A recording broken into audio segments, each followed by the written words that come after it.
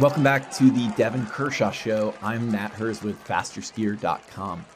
The Tour de Ski has launched with a tough start for U.S. favorite Jessie Diggins, but some nonetheless thrilling races in Switzerland. Devin and I have a full recap for you.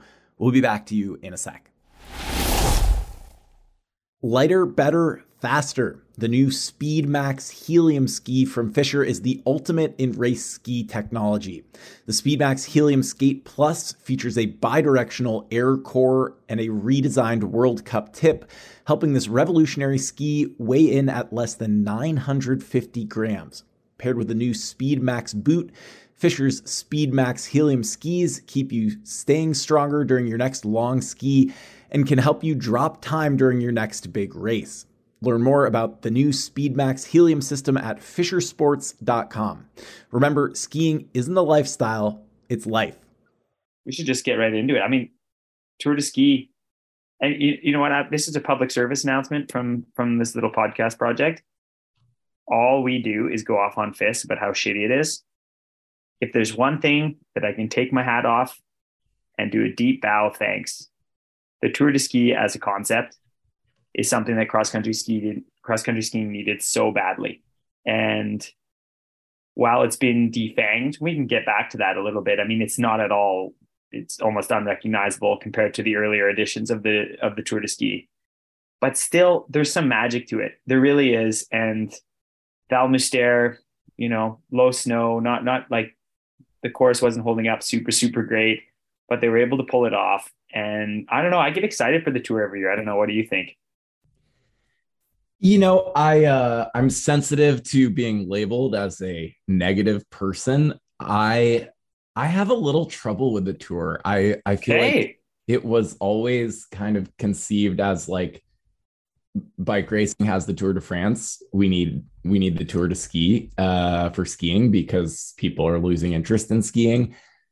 I just have a hard time getting really like absorbed into the drama of the overall. Like I feel like usually it's like it's pretty well decided and like it's not presented. I feel like it's not presented that well to me during while the races are like playing out. And I feel like maybe that's like a media thing. Maybe that's like, in America, like, we're not necessarily presented with like coverage of the Tour as like a really intense ongoing thing.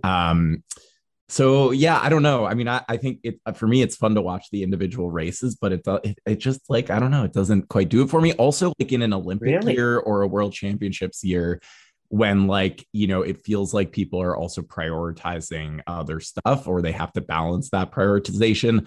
I'm always like, I just feel like if I were an athlete in an Olympic year or a World Championships year, like maybe I would be thinking about it differently because I would need to make money. But like, I just feel like there's no chance I would do the Tour de Ski because like people always get sick, they get tired, they get injured, like whatever. And it's just, to me, it doesn't seem like it should be the priority. So that's, I'll step down off my soapbox now. I was not. No, I like it. I think, you know what? I love this. This is great because like, of course, like being a middle-aged man of privilege as I am, I don't know about privilege. But that was a joke for those that didn't catch that sarcasm. But that said, for me, I agree with what you're saying about a championship year.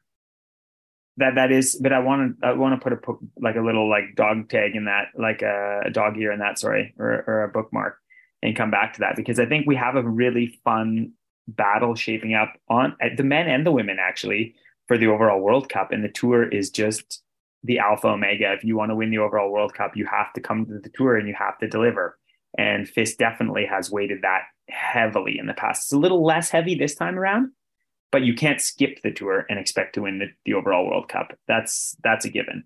So you do see some big names this year that are gunning it out. But I agree, there's some big names missing. And this is like the growing pains of the Tour de Ski. The earlier editions were like you had like 9 stages, lots of travel. If you dropped out of the Tour, you lost 100% of your points. So any points you gained, there's like go to zero. So people were racing. I mean, I've raced the Tour de Ski with like a fever, like a vicious fever. And like with influenza, I shouldn't have been on the start line. As of teammates of mine, a lot of people in the field I've raced when they probably shouldn't, just to kind of keep the points that they'd amassed. Like, I remember a year I I'd been on the podium a couple times, and like the thought of dropping out of the tour and losing those points, being like second and third in races, individual races in the tour, it's like that's unheard of. I'm not going to do it. So I just kind of dragged my carcass around. And there's like negatives to that. That of course, like no doctor would condone that sort of behavior. So FIS had to back off that. And as soon as they backed off that, of course, like you said, you started seeing big names skip it. And then there was like this curse, man. There was like the curse of the Tour de Ski. Like you don't race the Tour de Ski if you want to win an individual gold. It just didn't happen, especially on the men's side of things for many, many years. And it was only recently that finally got broken by like the biggest names in our sport. But still, like we're talking like huge names back in the days that would win the tour, like Dario being one, or Petter. And they would win the Tour de Ski and they'd get to the championship and not come away with individual gold medals. And that's a shocker. I mean, like Tobias Anger, when he won the overall World Cup, the year he won the Tour de Ski in 2006-7, the inaugural Tour de Ski, in Sapporo, everyone thought he was just going to come and just crush everybody. And like no individual gold medal for Anger in the 2007 World Championships in Sapporo. So it's interesting you say you just don't get caught into the magic. Maybe it's because it was always just a high point of my racing career and all the years I did it.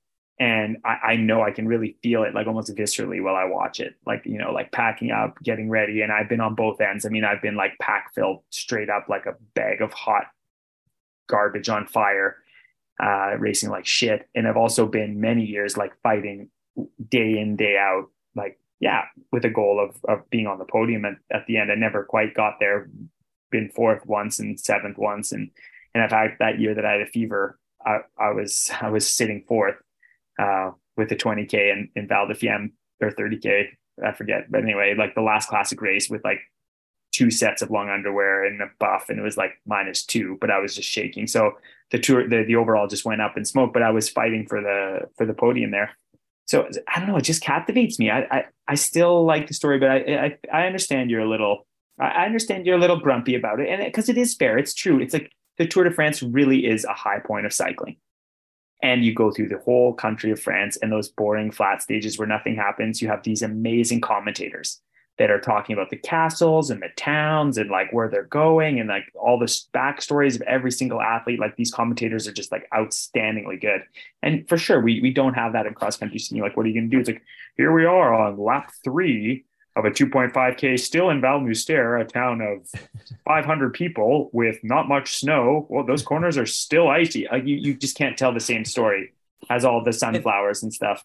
And I guess the one other thing I would add too is that I feel like in some years we get like really, really good drama for the overall. And then I also feel like in some years or in most years, it's like, I feel like one of the genders usually has a really good like battle and a really good drama. And then like, the other gender, it's like, I feel like you could almost say that this was my question for you. Like, can we just stick a fork in the men's tour and say that, Klæbo is going to win because he just looks so completely unstoppable, has won both races out of 7 at this point, and maybe that's a good segue into, into the men's racing, but it's just like, I don't know. I mean, it seems like Klæbo's just going to like walk away with it. Whereas like, the Tour de France, it's like, you have, I mean, and I guess you could say the same for Klæbo, like, the Norwegians like missed the wax in a classic race. And like, yeah, I guess like you could, that could totally blow things up. But like, I feel like in the Tour de France, like you can always have a mechanical, you can bonk, whatever. And it's so much longer that there's just like,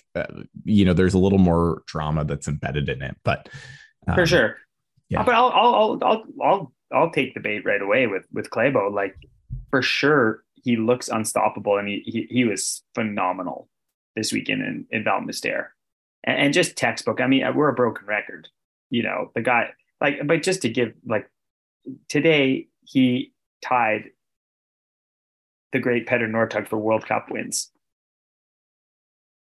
Klæbo's 26. He's not done winning. Like he's going to smack. He's going to just think about that. People that are listening, I don't know if there's like older people listening to this like me who raced against Petter, but Petter is larger than life. I mean, Petter Northug was the rock star of cross country skiing. And yes, he has 15 individual gold medals, or not individual, sorry, 15 gold medals at Worlds or Olympics combined, which Klæbo does not have at this point. But but to equal his World Cup win prowess at 26 is outrageous. But I think there is. I'm going to push back a little bit. I think while he put on a clinic and he demoed everyone, I'm excited. I saw something in the men's race today. This is going to be kind of fun. We'll jump around a little bit instead of just going our chronological order. The men's 10K Classic today, Kruger, buddy, like Kruger's fourth. And I'll tell you this right now, if Klæbo goes into the last hill with like a minute 10 down to Kruger, like, yeah, Klæbo is the best technician in cross-country skiing today or ever. No one has ever skied more beautiful than Johannes Klæbo. No, not even close. That said, Alp Chemise, a minute 10 down to Kruger. No, man, Kruger takes that. And he had just put together just a stunning classic race to come back from that chase pack and just mow through guys like Scar. Scar had a great weekend all around. It was looking really good to pump out of that pack with Novak and stuff in the closing kilometers. And Kruger blows through Scar and torches him into the finish. Man, it's not over. This is not over for the overall. But that said, I do understand. And the other thing too, again, here comes that nostalgia, right? Like I've raced so many Tour de Skis and I've been in those tours where you had Petter Northug winning like 5 stages and like unstoppable. But that last hill, it's a sideshow. It's ridiculous. It's barely cross-country ski racing, but there's some magic in the madness.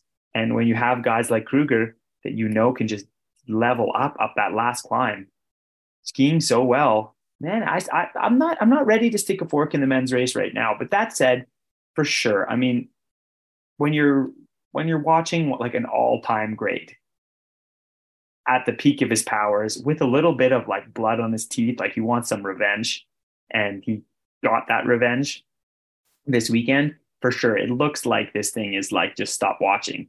But I don't know. I'm not ready to give up. And then the women's, of course, like you just said earlier. I mean, there's always a story in one of the genders in the tour every year. If you're a Grumpelstiltskin like you are with the Tour de Ski, or like a real fanboy like me, there's always something in one of the genders. And the women's has everything a cross country ski fan could want this year, and we'll get into that, of course. But yeah, so I'm not ready to write off the men's. Let's talk about the 10K Classic for men right away.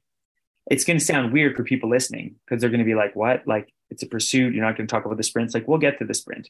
But the 10K Classic surprised me too, because I've been also like a real Grumpelstiltskin Debbie Downer with men's ski racing this whole season, especially distance. It's like, oh my God, I can barely watch it. It's like, hey, it's beautiful skiing. Don't get me wrong. Like it's gorgeous, but it's like just kind of predictable and boring.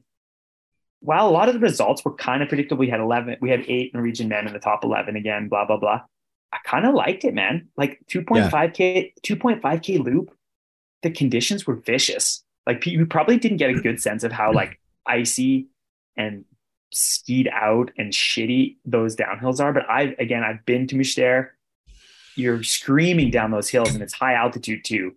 So you're like, you saw the face of some of the athletes, like they're just shattered going into these fast downhills that are bermed out and icy. I don't know, man. I was kind of like loving the men's. This is like the best men's distance race of the year for me. Yeah, I mean, I don't think. Sorry, you're dealing with me eating my. No, all good. We know how heat bag. People know how heat bag this is. Like we this is how we roll. So I agree. I don't think it didn't feel like 8 Norwegians in the top 10 or 11. It really felt like totally wide open race, except for Klæbo. And I guess if we're talking about the men, and I mean, I feel like, yeah, I mean, the women's race was the same way, where I was I don't remember, my sense is like, is the normal tour format to do pursuit start after the first sprint? Because just like, it's like the time gaps are so small in these races today, which, like, you kind of have folks skiing at the front, but like there's a real opportunity for folks to move like from the back up to the front. Like we saw that in the women's race with like Niskanen, and then we saw that in the men's race with Goldberg. But like, yeah, I felt like both of these races were really fun to watch too. Oh, for sure. And the men's, was stick with the men's. Like of course, Klæbo put on a clinic. People don't understand. Like people that haven't been there don't understand how impressive it is to start first and just like never look back and make it look so gorgeous the whole way. Like honestly, I mean, I have a lot of experience with cross country skiing. I saw the first lap. I'm like, oh, Klæbo looks like he's kind of just like cruising, and he's probably just gonna let the pack catch him. And then you see those early splits, and you're like, holy shit! Like they're not gaining on him whatsoever. Like he looks like he's out for a Sunday cruise because he's Michael Jordan in his prime of our sport. Like he's outstanding, and it's only 10K, and guys are charging from the back. And the fact that he was able to hold everybody off like that was just outstanding cross country skiing. Paul Goldberg too, overall World Cup leader. We'll talk about the sprint a little bit, but he kind of struggled in the sprint, man. Honestly, he looked shattered, but you got to remember he had a cold, he had a head cold, he missed some racing, he hadn't raced for 3 weeks. Sometimes you just need one to like, yeah, it's not the same as doing like level 3 intervals Well, and doing 25-hour weeks before the tour, like eating cheese fondue and stuff. Like he needed that effort. And today, Goldberg's right back where he needed to be. He looked fantastic. He was skiing outstanding and put together like a super well disciplined and solid race. The race of the day for me, for the men, Pellegrino, man. Pellegrino was the race of the day. Like this guy at 32 years old is doing something I never would have. I mean, it was the best distance race of his life. That's a hands down. That's a hands down thing. He was skiing with Goldberg, and yeah, he looked desperate a little late in the race, But for 3 laps, he didn't look that desperate, skiing behind one of the best classic skiers of the last 10 years. And Pellegrino is not one of the best classic distance skiers of the last 10 years. And the guy's on fire. I mean, he's been doing it all year. He did it. I mean, it was basically from that first distance race, or maybe second race in Ruka, where he was on the podium, like in a distance race. And then, you layer on top of that the fact that, his wife, Greta Laurent, like finally had a baby. I mean, he's like living with a newborn baby in his house. Like, I don't even know how, like, it sounds like, all is good, but like, again, going back to what you said on our last podcast, like showing that like you can still race at that level. Like, you got to assume that guy's waking up like a few times a night right now. Like, it's just awesome. And that he's doing it with like such kind of panache. Like I've really loved watching him ski this year, and to like have just like another guy who is competitive at the top level of distance like that, particularly with the Russians gone. Like I just feel like it's really inspiring to me. I mean, I could yeah, I don't know if I'm going to make a Holly Brooks type, Federico Pellegrino type transition myself in my middle 30s, but it's just Yeah. nice to see things get mixed up like that. And for him to, hang on to Goldberg when Goldberg like came through like that. And then those guys having that like super tight sprint to the finish line. Oh, amazing. It's been great to watch. Yeah, no, it was great. And like, I just like, it blew my mind today, Pellegrino. Like, I mean, it is, yeah, that was the performance of the day. Kruger coming from 18th up to 4th. Like I said, we touched on that earlier. Getting Scar at the end like that is just impressive. Like Sindre too, man. Like I know Sindre pretty well, and like I'm so happy for him. This is like really like Øystein. I tried to prime Øystein. He didn't want to go too deep into that last week, which is fair because he was like good buddies. But like I'm worried. I'm worried about Scar. Like, he was a friend of mine. It's like, man, this is like a friend of mine. Like we know each other. He lived in Lillehammer for a number of years. So, and I was worried for him. And then bang, puts together a great sprint to be back on the podium. And then like, what a beautiful classic race for Scar too. So these are the kind of things that I get excited about the Tour de Ski. Like Scar doesn't get many chances. He's had some chances this year. He squandered them. He has not delivered. And now there's a real like noose like hanging from the sky going like next stop, like obscurity on the Norwegian Cup. And he delivers a weekend like this at altitude. Amazing. Nienga too. Like, I don't know if you were following how great a race Nienga. Nienga started bib 42. Same with Holland, who can't sprint his way out of a paper bag, started bib 48. and they were just charging and drilling. They had like the two, I don't, how I feel about the fastest time of the day. It doesn't matter. It was how they were skiing in that pack, that chase pack. They were drilling it. I could not believe how fast they were back in the mix, and not just, again, like Holland, we expect. Holland, he's just going to go right through everybody because he's got a VO2 of like 93, 94 or whatever. And he's just that he's got to use it, right? It's that altitude. He has not much time. But Niang was skiing amazingly well. Porama too, again, like, man, watching Porama, like when he's on and such a high hit position. People are probably like, you make a drinking game, you're loaded, because I say it so many times with Porama, but like the guy really knows how to deliver. And like Novak too, man, Mikkel Novak, like awesome stuff from the Czech. I mean, he had put together a number of strong seasons, and this year started bad. Let's be honest. For him, I expected a lot more out of Novak in period one, and he definitely did not deliver. And he put together a fantastic weekend of racing, and look great today too. Look great. That's the other thing I want to say. Like some of these guys, like especially Novak, right? Like he's right there. And then when Kruger jumps from that chase pack, it's like, it looks like Novak stops, right? Because he's just like, oh my God, like Kruger's just put this much time into Novak. Like, boom, you blink and he's got 5 seconds on him. How did that happen? But no, man, it's he hung in there. He did not lose much time. So it was a super, super exciting men's race. Ben Ogden, I know I asked you to edit this out, and we had to because came a little too hard on his technique. Now I'm going to try and tone it down and just say what I feel like. I feel like we may be witnessing technique. I'm not talking results, just technique. Therese Johaug in 2007 was one of the worst classic skiers technically on the World Cup, or like in international skiing. She got a bronze medal at the World Championships in the 30K Classic as a junior, doing it in like the most vicious classic skiing maybe I've ever seen. Like it was short. Well, not ever, but it wasn't good. And fast forward to the end of her career, and she was the best technician on the women's side, or one of. She was a beautiful classic skier, especially. Could we be seeing the same with Ben Ogden? Because he moves fast. Like, the guy's 18th today, skiing like that. Just like, I don't even understand how this is possible. Like, I don't understand how he's able to like actually not just explode completely with his energy going every which way. It's outrageous. So great race well, maybe not great race, but a solid race for Ben. I think he hung in there pretty good.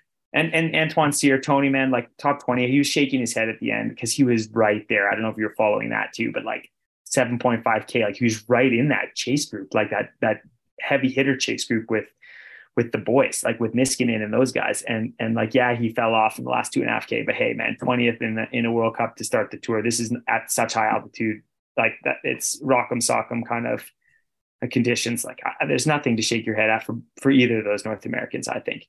Yeah, no, I thought, and I thought Ben Ogden, like, I feel like it, especially you're at altitude, you're a young guy like that, probably pretty easy to like just go out with this like kind of lead or chase pack and completely blow yourself up. And I thought like it looked like he skied like a disciplined race to kind of maintain the pace that like he could go and maintain for 10 kilometers. I have two other things that I wanted to point out.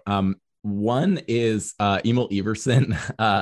Like, man, that guy, if I am Norway's team management, so Emil Iversen was 35th. I mean, and you look at the Norwegian starters, there are like 10 of them, and they are like first, second, fourth, fifth, sixth, ninth, 10th, 11. And then Havard Mosby is like 24th. And then like Emil Iversen is like, just 30 seconds way back there in like 35th place. And, we kind of all know that guy's been struggling for like year plus. And it's just like, if I were one of these guys that's like grinding on the like Norwegian Cup or Opa Cup or whatever, and I'm seeing like Emil Iversen like still getting starts with like this kind of erratic performance, I've got to be super pissed. And it's just like, that guy, I imagine he's got to feel like, and should feel like, he kind of has a knife to his throat to perform in the rest of the tour. The other thing I wanted to ask you about, Devin, is I think I sent this to you. I'm sure you must have seen some stuff about this, but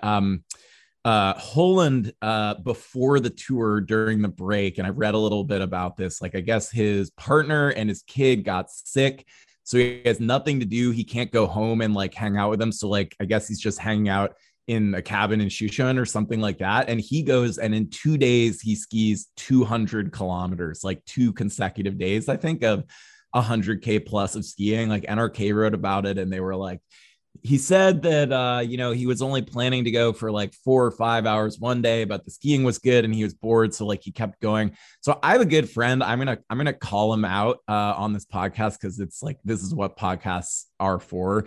My good buddy Nick Crawford, who I went to college with, 10 15 years later, we still remember this and make fun of him, because there was like a day in December when we had like a 3 hour roller ski workout, over distance workout. And we got to the end of the workout, and we're like, we drive vans out from our college, and then we, ski from the van, get back in the van, drive back to college. Nick was like, oh yeah, 3 hours, like it's not over distance for me anymore. I'm gonna ski home. And so he roller skied home. He was out for like, I want to say 4 hours, 38 minutes in like December at like age 20, which like, and then, at like, neither of us really distinguished ourselves on the Eastern Intercollegiate Ski Association circuit. But I feel like this is like maybe the equivalent of that. And like Holland, it seemed like he skied, really well today. But I'm curious, like they NRK went to some experts who were kind of like, kids don't try this at home. Like, yeah, maybe it's okay if you're Holland, but I'm kind of like, dude, I'm sorry. Like, even if you're Holland or even if you're Kruger, like skiing 200K in 2 days is objectively dumb. And I want to hear your take on that. Like, is it objectively dumb, or is there some version of reality and some World Cup level skiers for maybe that's legitimately not dumb? Here's what I'll say. For sure, kids don't try this at home. Objectively, doing it 2 days in a row, I don't think you'll find any physiologist, or I mean, I'm not a physiologist, but elbows deep in physiology, though, human physiology, that I can promise you. It doesn't make sense 2 days in a row. It doesn't. One day, on the other hand, it actually kind of does make sense. And here's why. Poland chose to go home for Christmas and not be at altitude, like a lot of the other athletes that are performing here and performing well chose to do. I mean, Paul Goldberg was in Pontresina over the holidays, so was about the whole Norwegian crew, like essentially, except for Iversen and Holland. I'm not totally sure with Moseby. I don't know if Moseby was back home in Norway or if he stayed at altitude either. But the rest of the guys I know were at altitude over the holiday break. If you dehydrate yourself, which you will do when you ski 113K like you did that first day, you will be dehydrated. It doesn't matter. It's cold too. So like, yeah, you can try and drink like over a liter an hour, but he's not doing that. Not in Shushan, not when he's like, these loops are massive. You can ski forever. So he's going hours and hours without drinking. So he is dehydrating yourself. So what happens, and we won't dive deep into the human physiology, because I know I can already just, even though it's a podcast, I can see people's eyes rolling back in their head, like, shut up, Kirsch. But what ends up happening is you can have this super compensation after a workout like that, an over distance workout like that. So when you get back and you start eating, but it's mostly like the fluid replacement, you can actually get like a plasma volume boost from workout like that. And that can actually help you. So I'll leave it at that. To do it 2 days in a row in the break that you have, that just wouldn't make any physiological sense when you're trying to perform for 10Ks. Because like the Tour de Ski has, like I've said, has been defanged. There's no long races anymore. It's all fast. And what's required of a 10K physiologically is just, there's just no need to do workouts, 2 of those in a row, so close to such a big event. So I'll leave it at that. Holland is a beast, and with a VO2 max, the likes no one else on the World Cup circuit has, except for Kruger. Those 2 guys can match. Also, Ivo Niskanen, his VO2 max is measured like insanely high. So those 3 guys have the highest VO2 max of the field. And, so he can get away with doing maybe questionable textbook physiology workouts that maybe others couldn't. what I think is really crazy, and this is totally an aside, and I understand that you've got to make these choices. And this is why I struggle. I could never do it. I'm not built like this. I don't think people truly understand too the choices people have to make, or not have to, but are deciding to make for something as irrelevant and silly like skiing fast in a forest in Switzerland. This guy has young children, really young children. He's been gone on the World Cup. He's been worried about sickness and illness because there's been a lot of illness, like in the US, Canada, Norway here, like respiratory illness. He's living like a monk, and now it's Christmas break. He's decided that I'm not going to spend Christmas at altitude like my teammates. I'm going to go home to my family. His family's sick, so he goes up to his cabin in Shushan. He lives in Nittedal, which is just outside of Oslo, and he goes up to their family cabin that they own in Shushan. And it's like, see ya, like I have a Christmas by myself, no family. I'm like FaceTiming my kid. It's Christmas, man. Like I have kid, like I'm wrecked. I'm totally exhausted. But Christmas with young kids is like kind of the highlight of my year. Like they are so stoked. Like nothing brings the Christmas spirit like kids for the holidays. And this guy's that like I mean, Shushan's got great cross country skiing. Don't get me wrong, but like the choices these guys have to make or are choosing to make, I should say, is not inconsequential. It's tough to make these choices. And I mean, yeah, so you go a little crazy probably. And he went out and he smashed a couple big ones. Emma Leverson, before we go on to the women's, Emma Leverson, like not just a knife to his throat. Like this guy has like get out of jail. He's like, you know, when you're playing Monopoly and there's like two get out of jail free cards, like one in chance and one in community chest. This guy ran to like Kinko's, printed like 1,800 of them, and has like they're falling out of his sleeves, his pockets, his drink belt. He's like, just like there's just get out of jail free cards like falling all over the place. How this guy keeps getting chances right now. And I love Emil. And I mean, he's going to deliver in Oberstdorf in one of those races because they're probably going to use the easy course. And he always delivers on the easy course in Oberstdorf. But the fact of the matter is, I agree. To be a young racer in Norway and seeing these performances day in, day out, and he made the choice. But again, I'm careful to shit on Iversen for spending Christmas in Meråker because he was the other athlete on the Norwegian team that did not go to altitude in preparation for the Tour de Ski. But I have a hard time like harping on him about that because if you're struggling with your confidence, it's maybe not like the 0.3 in your hemoglobin you need. Maybe it's like being with family and friends and turning your mind off and like trying to enjoy Christmas and come to the tour with some energy. And he thought he did that, and he delivered like a real stinker of a sprint, like shockingly bad on a course that should be okay for him. Like really bad. And then the 10K Classic, you're like, look at guys like Holland, Kruger. He had every chance in the world to hop on these trains and get himself back into the top 10. And it's only 10K. It really is a course that suits him. There's nothing that steep on that course. It's like kind of nice classic skiing. And Iversen can't do it. And he's skiing like a bag of shit. Like for him.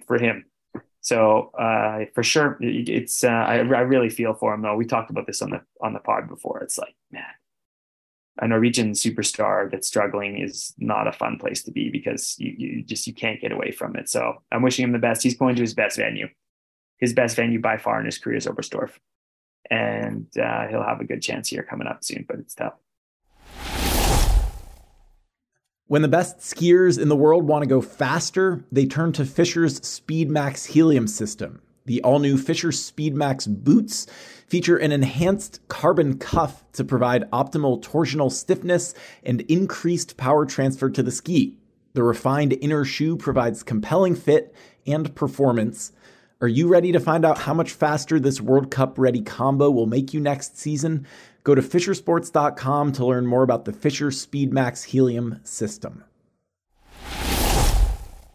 Let's go to the women. Yeah, got to talk about women. And now we got to start in the sprint, sadly. We're going to really jump around. You know why. I'll let you do it. You tell us what happened in this.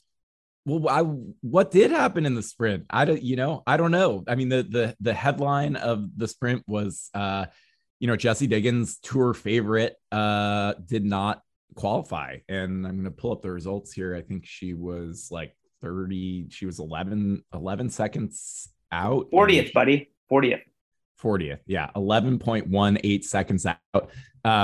It sounds basically from the reporting that I could read that she didn't crash. She didn't have fucked up skis or fucked up wax. Like, she just had a bad day. And, I don't know. I mean, I don't know that it's worth getting into that much. I kind of think back to like Olympics 2014 when Keegan Randall was going to win a gold medal in the skate sprint in Sochi and had a bad day and, was out in the semis, I think, if not the quarters and the quarters. And, like, sometimes shit happens. And athletes, I mean, I feel really horrendous for Jessie because this is not an opportune time for her to have things go wrong like this. And, it looked like I don't think she had like a great race today. I mean, she was like 30th, 27th time on the day. So like,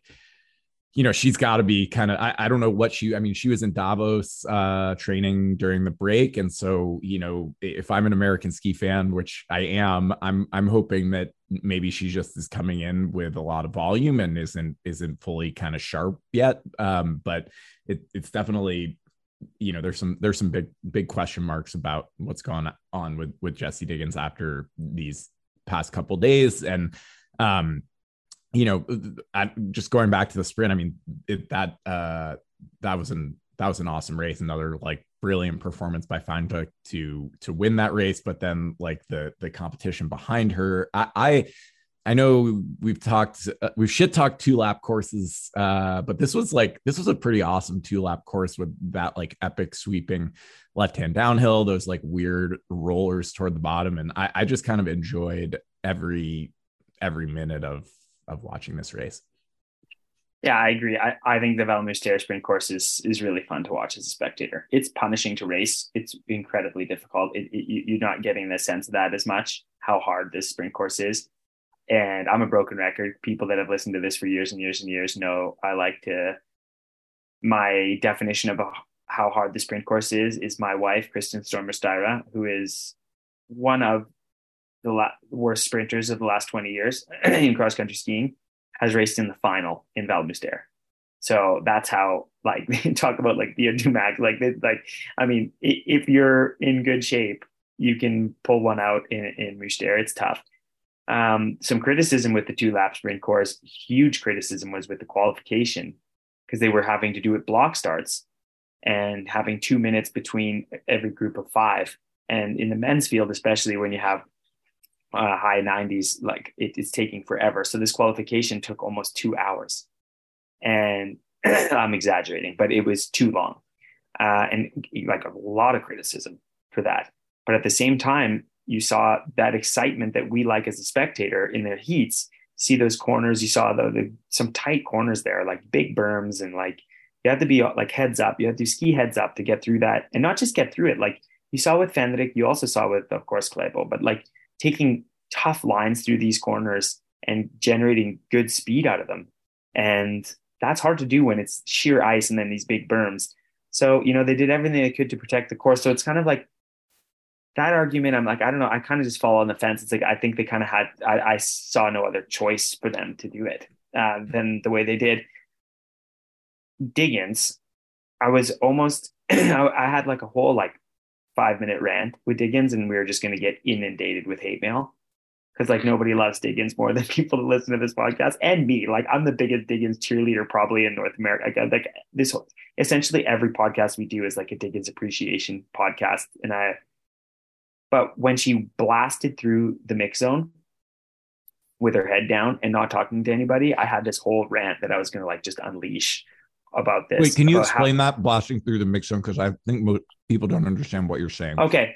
So people that watch the World Cup of football, people that have watched every NFL football game or college, any pro sport, any of the big American sports will know there's sideline reporters, and win, lose, or draw, there's a microphone in the star's face, and it's expected that they give their take. And sometimes it's a hot take. Sometimes it's boring and canned, and like their eyes are glazed and they're like so pissed or sad that they're like, going to say something for 10 seconds, like, yeah, it was really disappointing. Thanks. Yeah. And then just get out of there really quick. But they're going to say something because that's what being a professional is.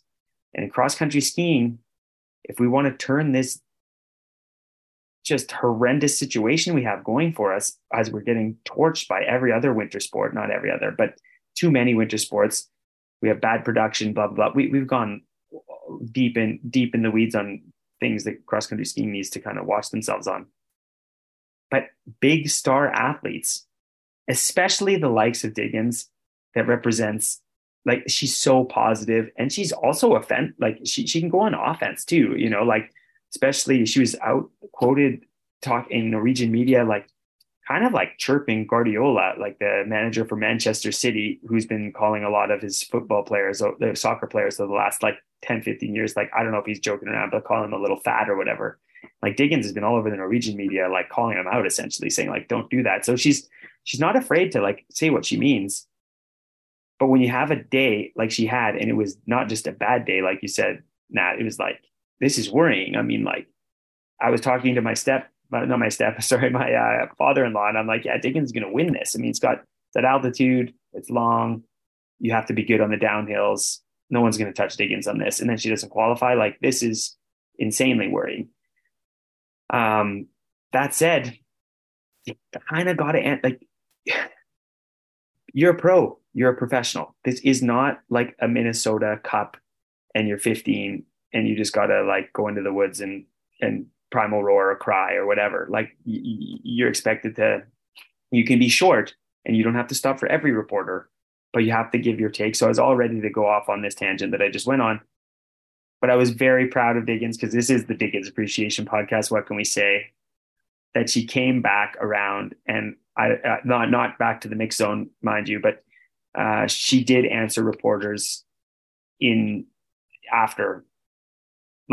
after, but still she did. And with enough time for them to publish quotes from Diggins herself, not just like a spokesperson or someone from the team. So really, really good props to Diggins for at least understanding that, like, to be a professional, you do have to answer the tough questions. And she did. And you know what? I would have liked her to like take a little bit of time right in the mix zone after the race with those sideline reporters. But she's in shock. The overall World Cup is gone. That's done in one day, like dusted. And the tour overall is pretty much gone too. And she was a huge favorite to win the overall, and also, or at least not win the overall, but like in the fight for the overall World Cup and the Tour de Ski, of course. And man, that's a tough way to have that go up in smoke with one of your best events. 10K skate and skate sprint are your best events. So that was tough, but really, really big props to Diggins for circling back and not just talking to one reporter, but getting her message out to a number of reporters and different news outlets. That was really, really big of her. So I'm really, really impressed with Jessie Diggins for that. That's not easy to do. So, and like you said today, really tough for Diggins in the 10K Classic. But I mean, I don't know, man. Like, she can have some tough classic races every once in a while. So I didn't read too much into today's race, but for sure 30th is not where she needs to be. And I'm worried if there's something wrong. Like, I don't know if she's carrying, like, man, she's so good on a venue like this that I just really question, like, is she 100% healthy? Does she have like some virus or something? I don't know. I'm speculating. I don't know anything, but it's just like to be 40th in an event like that, and then to follow it up with like a really lackluster 10K. Because remember, not doing all the heats is an advantage for the day after, because she's just sitting at home chilling. Although she's pissed, like upset, she's not having to be nervous and get ready and smash round after round. So I don't know. Tough. I don't know. I think I'd still rather be skiing in the rounds rather than lying of course, in my bed and just crying. Yeah. I mean, and Jesse's a pro, but I want to come back. I'm sure you weren't done. I'm not quite done either with the sprint. No, we're not done with the women's sprint. Let's because I mean, Fenwick, how awesome is this? Best equipment change in the history of equipment changes. imagine how many World Cup wins Fendrick would have had if she just skied on Solomon for the last 5 years. Like, this is crazy. She's unstoppable in the sprints. She looks so good. Hometown win. Oh, she's not from Val Müstair. Dario Colonia is, but Fendrick's not. But still, home country, put on a great show. The way she did it with authority. I mean, awesome stuff. And the best last 100 meters of the entire men or women. Klæbo's last 100 meters in the final was something to behold. But Dahlqvist, man. Yeah, Dahlqvist looked in every heat. Well, at least in the semifinal and the final. Like, she's like, she's a lucky loser, right? Yeah. It's like, she's out of position. This isn't going to happen. And she just delivers the big one on the last finishing stretch. So seeing her come second was that's a huge result for Dahlqvist after having a tough start to the season compared to last year when she was unstoppable. Well, so I wanted to talk about that a little bit because I thought, so Dahlqvist did that, I think, more than once. I think in her quarterfinal heat, she also came from way you're like, this is over, and you're like, wow, what's happening with my Dahlqvist right now? And I read it sounds like she's maybe having some trouble with her breathing at altitude and was not sure if she was going to finish the tour, which was kind of interesting. But just and I know you spoke to this a little bit, but the differences in speed and energy that people were bringing around that crazy left-hand downhill corner, like down and around into the finish, it was crazy. And I wanted to hear from you a little bit more about that as well. I almost like had queued up Klæbo particularly in his quarterfinal, but then also in the final. You saw a few other guys, I think, and maybe a few of the women in the sprint taking this line where most of the skiers. So this was for folks who didn't watch, this was like a big, wide, sweeping left-hand downhill corner where they had a lot of speed, and then you came out of the left and then back into a right. And so a lot of folks almost all folks were sliding around this corner and scrubbing speed. Klæbo's first heat, the quarterfinal, you watch, like, everybody is kind of lining up to like take this like tight turn around this left-hand bend, and like Klæbo just like he just sort of stays, like he just stays in a straight track, and he goes all the way to the right, he goes over the berm and it just accelerates all the way around the corner, comes down to the bottom, and like goes past everyone in his heat like they're standing still. And then the thing that shocks me about that, because we know that Klæbo is like probably the best cornerer in the circuit right now, if not like in fucking history. I just want to know, like, all these teams have to have people stationed like at the bottom of that corner with poles, right? In case someone crashes or whatever. And what Klæbo is doing on that corner, like, you do see a couple of, I think Pellegrino follows that line in the final too. But it's shocking to me because there's nothing about that line that Klæbo is taking that, like, there are things that he can do physiologically that other athletes can't do, but like going wide and stepping around a corner is not one of them. Like, I think I could probably do that. And so like, I'm just like, why when you watch someone do something way better than you and generate way more speed, like, why don't we see everyone else doing that? It's a great question. It's a super great question. I think the only real answer is that, like, he comes, what you're not seeing as a viewer is that long gradual, the start of the sprint is like a long gradual uphill into like a fairly steep wall, and then kind of like a gradual uphill to the corner you're speaking of. So people are getting to that descent shattered. They look great because they're the best skiers in the world and they're the best sprinters in the world. So you're kind of expecting that they're like, oh yeah, they've got the wherewithal to like make smart choices. Now they're thinking about how to carry as much speed as, but they're not, man. Most people are coming to that downhill and like either in like tunnel vision, following the guy in front of them and just doing whatever they're doing. If you're in the sprint where space is limited, or you're just kind of like, that berm is scary. I've raced there a number of times. It's sheer ice. And then you have a berm and no one can see what I'm doing with my hands because it's a podcast. But like, let's say you've got like, it's over a foot. It's way over a foot. It's probably like a foot and a half of like sugar, but with ice. It's like, and it's almost like sketchy. Off camber, right? Yeah, like, for sure. Exactly. Because you're saying the way you described it, you did a great job describing this corner, because you have this left hand corner, and then it falls away into like, you have this sharp left, and then it falls steep, man, like really steep, and then into this like really awkward, not built up, not banked, but like tight right-hander. So it's like it's a difficult corner on cross country skis to execute, especially when it's icy, and it was really icy here in Val Müstair with the low snow situation. So I think Clay was just getting there first and foremost, like just like with not shattered. So, but two, the fact that he has, and why do I say that? Because like you said, it's not just a matter of like, yeah, and then he steps over the berm and he's just like 3 inches from the banners, because that's what it is on the right, like you described it. And then he's just doing it like casually. Like, it's not just, I just step over this berm without eating total shit, busting all my poles, and then getting my binding stuck in the banners. Like, that's what would happen with most people on shattered legs.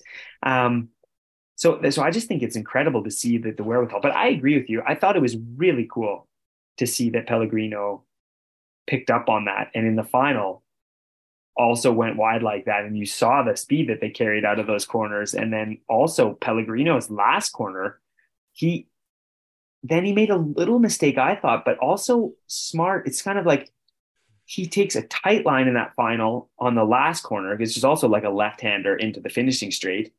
And he takes it tight, but then starts drifting a little bit, kind of like, so he's like, I'm not going to get past on the inside. That's rule number 1 in sprinting. And anyone that does that, I think I've probably talked on the podcast about, but you're done. Like, if I'm your coach and you get passed on the inside for the last 100-meter sprint to the finish line, like, I'm going to rip a strip off you, because you can't do that. Like, you just can't do it.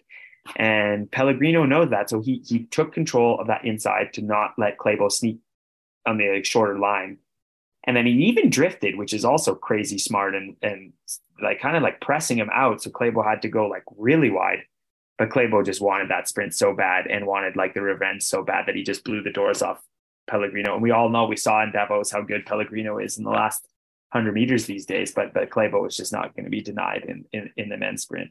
Well, but interesting stuff. So that's my response to that. But I agree with you. And these guys are pros, and they have to be playing heads up. And after seeing this, they should have known this in the qualifier, because Klæbo is doing this in the qualifier to generate all the speed. It's all filmed. Watch the tape, and the sprint coaches and the coaches out there have to be delivering this to the athletes. And the fact that they weren't practicing this, obviously, not enough of them were, or not enough of them were confident enough to be doing this the day before when the stakes are 0. Isn't good enough, and they're getting smacked with their bad decisions, and Klæbo is making them look like chumps. So hats off to Pellegrino for making the adjustment, and of course hats off to Klæbo, because he's making it look easy. Other thing too, Paul Goldberg was doing that a little bit too, and especially in the distance race today. In the distance race today on classic skis, that's really impressive. So some guys were like learning, but it's like, anyway. But if you're doing that, I will say, like, I mean, and Andrew Castning was saying this on the Ski and Snowboard Live broadcast today, made a really good point, which is like, if you're stepping that corner and not sliding it, especially like on a Clister day like this, like, you're keeping the wax on your skis a lot better too. So, I mean, that maybe a little more of an imperative. I also wanted to talk about one other thing with this men's sprint race. I'm sure there's a little bit more to say about the whole thing, but just between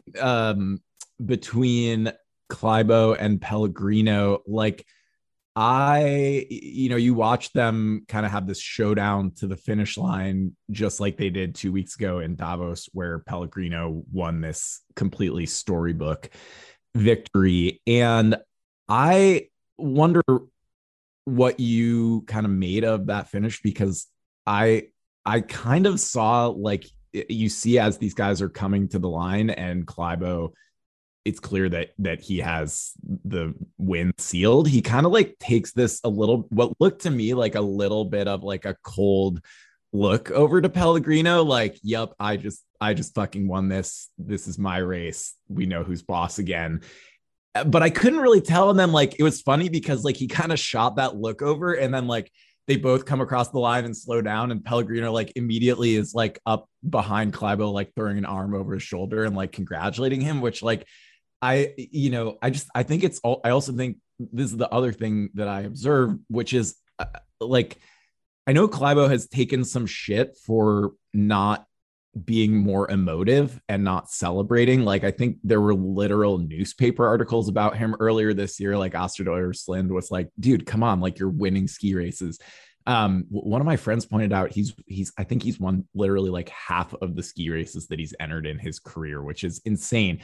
That being said, like, it is getting to me a little bit where I guess I don't have an expectation or demand that he needs to emote, but I really question, like, do we think this dude is like even really having fun at this point? Because I don't know. I mean, I just see Pellegrino and Scar, like those guys are like pumped to finish second and third.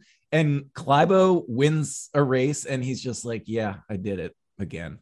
Cool. And I mean, I get it. Like, that's kind of the expectations he's built up for himself. He's 26, he's a superstar, he's kind of done everything there already is to do, but I'm just like, I don't see that guy being motivated to race like 8 more years. But maybe, I don't know, I mean, maybe he's just sort of like, maybe this is his style, and maybe he's actually having a really great time and feeling really fulfilled out of winning races and just keeping it all inside, or telling his therapist. I don't know. Yeah, that's funny. I caught that look too, but I think that really tells a deeper story of like the competitor that is Johannes. Like, he's not he's not satisfied just being good. And like you said, you know what the other crazy stat was before Klæbo's stat you just brought to the table, where winning half the World Cups, or like international World Cup, Olympic, or World Championship races that he started, is that the stat before him was Björn Daehlie winning over 1/3 of every start he ever did, which was just so bonkers before Johannes came online that it was like hard to like fathom in the men's field. Like, this is just so stupid that Björn Daehlie wins that many races that he enters. And Klæbo is like, nope, you think that's impressive? How about 50%? You know, it is crazy, but that look, it was fleeting. But it really was like almost like, it's not a nod to Petter, because Petter would have made this like a whole big thing in the lead up and then done something silly in the end. I mean, like, it would have been like big news for the next like year. And then we'd watch YouTube clips of him doing it again in slow-mo and like memes and stuff. You're not going to get that with what we saw with Klæbo, but like, meant a lot to him, man. It meant a lot to him to blow the doors off Pellegrino. And he got some flack in the Norwegian media by being pretty cocky and is saying, it's like, I wanted to be a sprint finish, because I wanted to show Pellegrino that like, don't like, yeah, you're trying to be, what, like, to quote Dr. Dre, what does he say? Like, you're trying to be the king, but the ace is back. Like, that's what Klæbo was really doing. And I like to see that. I thought it was cool, but you're right. Like, then we cross this finish line, it's kind of like Iceman again, but I mean, hard to say, but I thought, Pellegrino is Italian. So, and then Scar, like, this was just such a huge podium for Scar. I mean, of course, he's grabbing champagne and popping it all over. I mean, this is a huge deal for him. But like, Novak again in fourth. Shanava put up an amazing 1.25 laps of that sprint course, and then just completely came undone. He was grabbing his shins, and at the end, in some interviews, in French interviews, he was saying that he's felt like he was struggling almost with like a compartment syndrome style cramps in his shins at the end there. Hard to say. It was really difficult conditions. And with those corners and it being icy, you're kind of like on edge, and it's hard to relax your feet in your boots and like really flow. And he's such a beautiful technician also. Like, his one skate is outstanding. So you don't really see that, but maybe he's a little too tense. But anyway, I thought it was a great sprint from the men's side of things. I thought it was really tough to see Ben Ogden make such a rookie mistake. What are you doing, man, with your poles? Like, breaking his pole.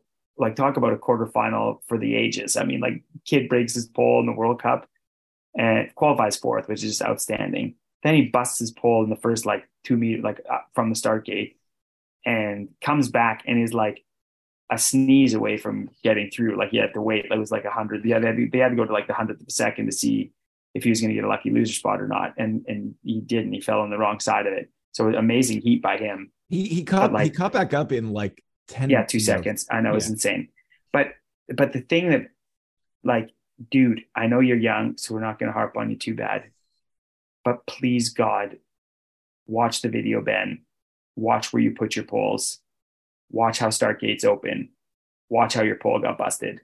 And then watch how Klæbo starts, watch how Pellegrino starts, watch how Goldberg starts, watch how like some of these sprinters, Shanava, that have been like in the game for a long time and like are always in the final essentially, and just watch where they're placing and the angles and like how their poles are with start gates. Because that was sometimes poles break, like when you stick them between your legs if you're hop skating or someone clips you from behind. There's just like nothing you can do. You know what I mean? This was completely avoidable and completely Ogden's own fault. And it was just like, it was a kind of rookie mistake, I got to say. Wait, can and you explain that? Because bad. I was wondering about that. I mean, he made a reference to this being like a dumb mistake that will only happen once. But like, what did he do? Did this? Yeah, well, you just go like, it's hard. This is really kind of hard to describe. Okay, well, we don't have to. But I can get into it like just quickly. Like the long story short of it is like, you've got to be really so in sprints you have start gates, right, that open, and poles, like these new poles, like the top of the line poles, are insanely stiff when you load them vertically. It's crazy, like how much power you can bring into them. But their strength with any sort of like force coming in from the side is actually like fairly weak, right? Considered, because they're crazy light. Like, I don't know, people that don't have top of the line poles just go into a sports store and look at the price, barf into a bag because it's so expensive, and then pick them up, and you can't believe how light these things are. And if you just go back, if you want to like go back and see where Ogden like places his poles in relation to the start gate, like as he's lining up, you're like, oh my God, dude, you are playing with truth. And then it breaks. And you're like, yeah, like the start gate literally just whacks it. And is that what happened? Yeah. Okay. And you see this can't happen. You just like, this is a rookie mistake. Right. And Ben is 7th in the Sprint Cup. He's having the season of his life. It's awesome. It's so fun. And that was a missed opportunity because like his quarterfinal was awesome. And like, we got to cover the women's 10K a little bit. So I'm just going to blast through the other like notables of the women's sprint. Julie Kern, still delivering. Really sad to see her biff it in her semifinal because it would have been fun to see what she could have done. But still, another semifinal, really solid outing. Like Anna Calvo in the sprint final, that was amazing until you realize that Kristen Stormer-Steyer has been in the sprint final and Val Müstair, and you're like, okay, if you're in good shape, you're in good shape. The Wang twins were great, and then Frida Karlsson in the final too. Like that is this added insult to injury for the Diggins fiasco, because like when you have Tyrrell Ines Wang, who's the overall World Cup leader, and she delivers another knockout sprint coming fourth, and then Frida Karlsson is in fifth, who before Diggins fiasco weekend was her number one competitor for this tour. Yeah, it's tough. So let's just quickly get through the 10K and then we'll call it good. Really, we got a lot of other races. Yeah, but really quickly, we do also have to Marta Rosenberg, I think 20-year-old Swede, first ever World Cup, qualifies third. She kind of was out in the quarters, but like just, in the event that you thought that Sweden was a little thin in the women's sprinting talent category. But you're wrong. That's just a little second in the World Juniors last year, and like such a really exciting young athlete to follow from Sweden. It seems like they're just a never-ending stable of young super champs on the women's side. But I think it's so exciting. I read some interviews. I actually saw an interview with her too. She's just so excited to be there. She loves the opportunity. I love those stories. I just think it's really, really fun to follow along with some of these young guns that are just so thrilled for the opportunity. And then delivering like they're doing. It's really cool. Yeah. So women's 10K. Take us through that. Yeah. Well, I'm going to take you through it kind of quickly. I loved it, but we've spent a lot of time going through a lot of other different stuff. And, Trubisky comes fast. We're going to be back here in a couple of days talking about Oberstdorf, so I don't want to bore people too badly. But this was so cool to see Tiril Ines-Weng, the overall World Cup leader, take her first win. The season that she's delivering here is just outstanding. And the heat that the Norwegian women's team was taking in the media in Sweden and Norway about how after Teresa retired, like this is a wasteland, like it's going to be 10 years before someone else comes and takes the baton, and like, are we just going to get demoed by everyone else? And like, no, they have been so good, especially Anna Calvo and Tiril Ines-Weng. Of course, her sister Lotte has been great here too, and a whole number of others. But like to see Tiril ski a tactically perfect race letting Frida Karlsson do the lion's share of the work. And don't be fooled. Like Tita was on the ropes, man. Like she was on fumes on that last lap. She was borderline shattered.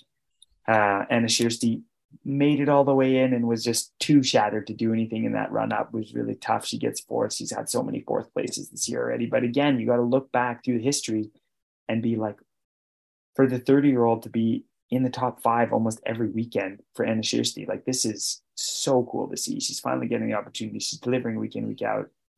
But seeing Tyrrell do what she did today was amazing. Niskanen coming back, like making up so much time quickly, skiing like a total champ. Cool to see her brother. We didn't talk about Evo much, but he's coming off Corona. It was his first race of the season. And a new child. Yeah, and a new child. And you just saw that he just wasn't at his top game. That's to be expected. I thought Rosie had a solid race. Great. Yeah, I thought she looked great. She was really gritting her teeth, and like she's sitting 7th.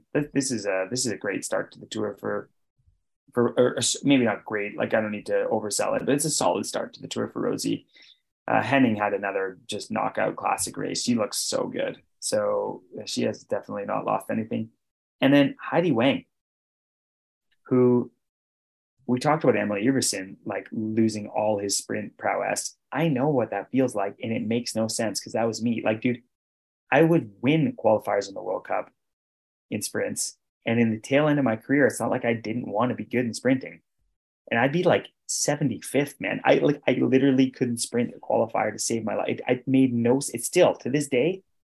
And what I'm learning in school and like, it makes no sense to me. I have no idea how I got so shitty in a sprint qualifier. Heidi Wang is one of these people, 51st or whatever, 53rd, whatever she was in the sprint qualifier. Like, I think she was 53rd and like total shit. And Heidi Wang has like so many podiums in sprints. It's crazy on the World Cup. And now she cannot sprint whatsoever and charges up to 8th, man. What a classic race for Heidi Wang. Like that was something to behold. That was insane. That was the race. That was crazy. And she looked great too, man. Like she's been back in Norway too. She wasn't at altitude over the break either. So it was, but she's done that before in the tour. Even the years that she's been really good in the Tour de Ski. She likes having Christmas at home, and she prioritizes that. And it's never really cost her much. She's one of those other like super high VO2 max kind of freaks of nature, can get away with a lot. But I thought her classic race yesterday was like, man, oh man, that was something else. Yeah, and you know the way that the race played out overall with like Feinjlik leading it out for the first few kilometers, and then you had Carlson who kind of took a little bit of shit from the peanut gallery for like leading out the race and then getting dusted in the sprint by Wang. But it was women are continuing to deliver really awesome races on the World Cup. So more to look forward to. I mean, as now, I don't think Pellegrino is going to be a huge threat up Alpe Chermis, but the overall tour standings remain pretty tight, and so I'm definitely looking forward to watching some racing in Oberstdorf.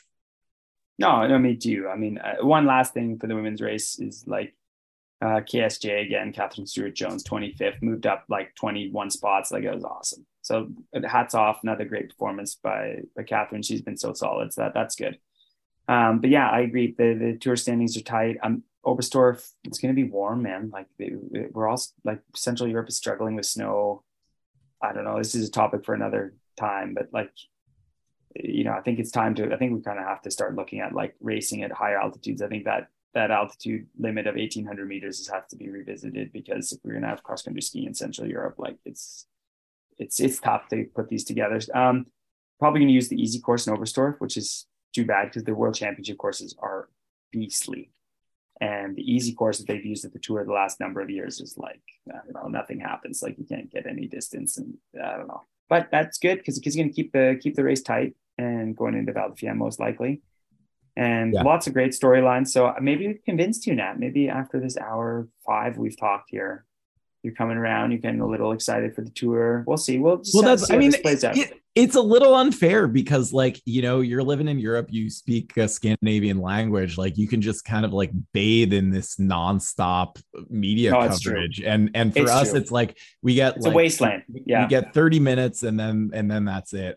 Yeah. I did also want to make one more plug. I mean, I know we should talk about that. Maybe we get Bill McKibben to come on and talk about the future of skiing in plus 5 degrees Celsius or whatever we're going to get to, which we're not going to get to that. But I actually feel like I really want to validate Alaska right now because we have 4 feet of snow on the ground. Like you can't drive anywhere because they completely fucked up with the plowing when it all came down. They're like political like mailers and videos getting posted online about like how shitty the snow plowing is. But it is like full on midwinter hero skiing at Kincaid Park and on the Anchorage hillside. And it is just like, if you want to contribute to the problem by getting on an airplane, but find some really good snow, get your ass over here. I've got a couple spare rooms open to podcast listeners. So Lillehammer too, man. Like Lillehammer, Norway. Last year we had a tough winter, but it was still fine skiing all winter in Lillehammer, but we had kind of a slow start to the season this year, and I was kind of grumbling because, you know, I'm a dork. I mean, I love backcountry skiing. That's where my heart really is. But I can admit, just between you and me, that I still like getting out for a Nordic ski every day I can. And Lillehammer's all time right now too. I mean, we just got pounded with snow over the holidays. I mean, a couple feet fell, and everything is just total lights out. Outstanding conditions for Nordic, if that's what you're into. So there's some places with great conditions, that's for sure. So we're both lucky to be in those places. Thanks for sticking with us. We'll be back.